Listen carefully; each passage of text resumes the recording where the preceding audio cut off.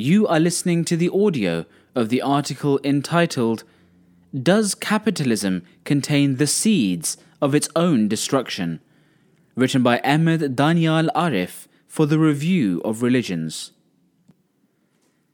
Today, more than ever, our civilization is based on the domination of Kronos, the god of time and clocks, constantly reminding us that life is short, that it is a race against time, a countdown that will end with death.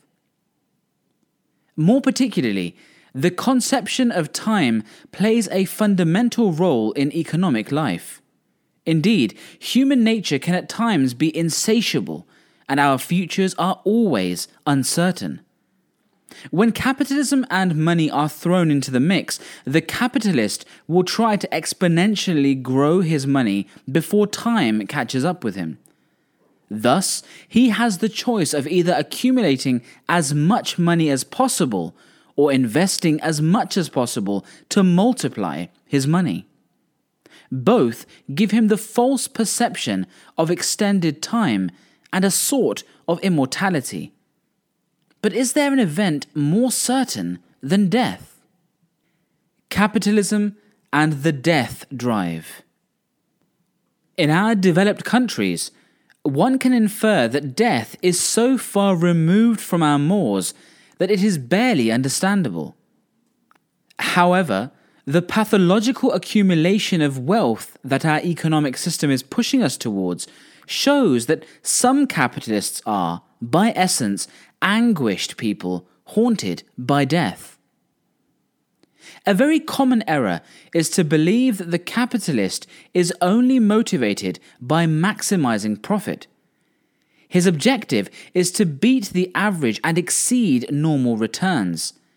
His whole existence is conditioned by the need to be more efficient than others, by the imperative to achieve not only accumulation of wealth, but a differential accumulation of wealth. His immediate aim is not the isolated gain, but the incessant movement of ever-renewed gain. In other words, the capitalist is occupied with chasing material goals and always trying to obtain illusory and artificial immortality through his acts. In practice, the process of this endless accumulation has resulted, especially during the glorious 30s, in a sharp rise in economic growth. But in 2008, things suddenly came to a standstill. The winds veered to Asia, and the tide of economic growth that had flowed finally began to ebb. For most politicians and economists who were considering it as the alpha and omega of economic existence, this was like saying, the sky is falling. As a matter of fact, the biggest delusion of capitalism has been to channel and divert the annihilating forces, the death drive, towards an economic growth which is supposed to be everlasting. In psychoanalysis, the death drive is a tendency towards death and destruction, often expressed through pathological behaviors such as aggression. In the case of capitalism, it refers to the propensity to chase after an infinite accumulation of wealth. Therefore, the search for exponential and infinite growth is, to a large extent, a search for eternal life. Isn't the great satisfaction of our contemporary societies to say that we lived, on average, 20 years longer than our parents? The reality is that our societies have failed to resolve the eternal conflict that men have over death. If the study of money has been grasped by economists, the sad truth is that we understand little about the social and symbolic meaning of money. In our modern society, hoarding wealth is evaluated in monetary signs and transcribe in quantified reason the desire for the incorruptibility of bodies and the denial of the individual end. Money buffers existential fears in a manner consistent with the concept of symbolic immortality. To this day, some billionaires, already invincible in every other way, have decided that they also deserve not to die. Several biotech companies, fueled by Silicon Valley elites, have been putting their minds, money, and machines behind an all-out effort, as some put it, to solving the problem of death. An example of this is the case of Google founders who have pumped millions into a secretive health venture which aims to solve death. Other billionaires, such as Amazon or PayPal founders, are backers of projects which hope to combat the effects of aging. They are convinced and firmly believe that they are closer than ever to tweaking the human body so that we can live forever. With regard to this fact, the practice of interest is significant and interesting in more than one respect. Its singularity is that it follows an exponential growth pattern and tends towards infinity. It grows very slowly at the beginning, then continually faster, and finally soars almost vertically. In the physical realm, this pattern of growth usually occurs when there is sickness or death. Cancer, for instance, follows an exponential growth pattern. It grows very slowly at first, yet always accelerating, and often by the time it has been discovered, it has already entered a growth phase where it cannot be stopped. Exponential growth in the physical realm usually ends with the death of the host and the organism on which it depends. Interest acts in the same way. It is to the social structure what cancer is to the human body. In the past, the cancerous accumulation of wealth was dissolved regularly by feuds, wars, and economic collapse. Those who are familiar with the history of the First and Second World Wars would remember that capitalism played a disastrous role in not only causing but also prolonging those wars. Islam and the pursuit of wealth as an end in itself. Throughout history, money has been the most powerful economic tool used by humanity. It was originally designed as a means of exchange and a measure of wealth. But somehow that has changed. What was once solely a means to an end has become the end itself, and what was a measure of wealth has become wealth itself. The irrational love of money is the driving force of capitalism, so much so that some may break all moral rules to try and get hold of it. This endless race for an accumulation that is no longer regulated by the satisfaction of needs, but driven by the sole hope of future gain, outlines a future of destruction rather than abundance. As surprising as it might seem, the Islamic faith emphasizes this morbid characteristic of capitalism in the following words: mutual rivalry in seeking increase in worldly possession diverts you from God till you reach your graves. Woe to every backbiter, slanderer, who amass wealth and counts it over and over. He thinks that his wealth will make him immortal. Commenting on those verses, the second caliph and worldwide head of the Ahmadiyya Muslim community, Hazrat Mirza Bashiruddin Mahmud Ahmed Razilullah Ta'ala Anhu, says that acquisitiveness and man's inordinate desire to outstrip others in wealth lies at the root of all human troubles and of neglect of higher values of life. Man remains entirely engrossed in worldly goods till death comes upon him, and then he finds that he had wasted all his precious life. It is not unqualified rivalry and vying with one another that is condemned in Islam. On the contrary, believers have been exhorted to endeavor to outstrip one another in doing good.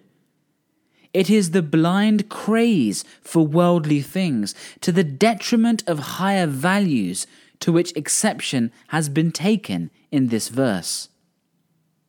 He further states, "The ill-fated miser goes on earning wealth by using all means and hoards it, taking pride in it and refraining from spending it in good causes. He thinks that this will immortalize him, will rescue his name from oblivion, and will render his prosperity abiding. But he labors under a serious misconception. His hoarded wealth will prove his undoing and will be a constant source of heart burning for him." The Holy Quran further continues, "O ye who believe, fear Allah and give up what remains of interest, if you are truly believers. But if you do it not, then beware of war from Allah and His Messenger. And if you repent, then you shall have your principle. Thus you shall not wrong, nor shall you be wronged." In these verses, the Holy Quran identifies true believers as those who shun interest entirely. According to Islam, goodness and beneficence towards the poor and needy, as well as fair and equitable distribution of wealth among people and nations, are essential. Both on an individual and on a societal level, concepts of charity and moral economics are tantamount to a true God-fearing society. When these concepts evaporate, the entire structure of society falls. The verse continues by warning those who propagate unjust economic systems that a corresponding reaction is inevitable. When a society sinks to immorality and wealth gaps between rich and poor grow exponentially, the natural result is quite literally war. Conclusion. Only a few years ago, the general consensus among major powers was that, notwithstanding occasional glitches, the capitalist international order would remain the dominant global paradigm. However, and despite long strides in the field of economic growth, capitalism is now in the throes of an ever-deepening crisis. Aware and concerned of the current dangers facing the world today, the fifth caliph and worldwide head of the Ahmadiyya Muslim community, Hazrat Mirza Masroor Ahmed, Ayyadahullah Ta'ala bin Nasr al-Aziz, said, "The capitalist system is slowly losing its status, and people are realizing that there are inherent risks and injustices embedded within it. Major powers should not arrogantly presume that their economic system will remain preeminent forevermore.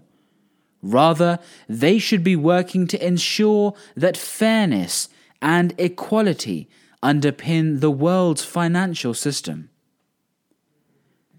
Economic bondage and the unprecedented economic interdependency of all nations today greatly increases resentment, leading to greater potential for global destruction. For now, the capitalist carcass still moves, but it is fast reaching the end of its rope. We feel that a civilization has the same fragility as a life, that in life, as the history of all civilization, there is always an end. In fact, we, the later civilization, now know that we are mortal. The Quran does not imply anything else when it says, "See they not how many a generation we have destroyed before them? We had established them in the earth as we have not established you. and we sent the clouds over them, pouring down abundant rain, and we caused streams to flow beneath them. Then did we destroy them because of their sins, and raised up after them another generation. All that is on earth will pass away, and there will remain only the person of thy Lord, Master of glory and honor. Man, with all his great works and achievements, and all those things that have been created for his use and service, and composing the whole universe, is subject to death, and is eventually destined to perish. Yet, human reason still demands that there should exist a being who should remain and never die, nor be subject to change or decay. Such a being is God, who created the whole universe, and who is the first and final cause of all things. Surely, there is an urgent need for mankind to recognize its Creator, as this is the only guarantor for the survival of humanity.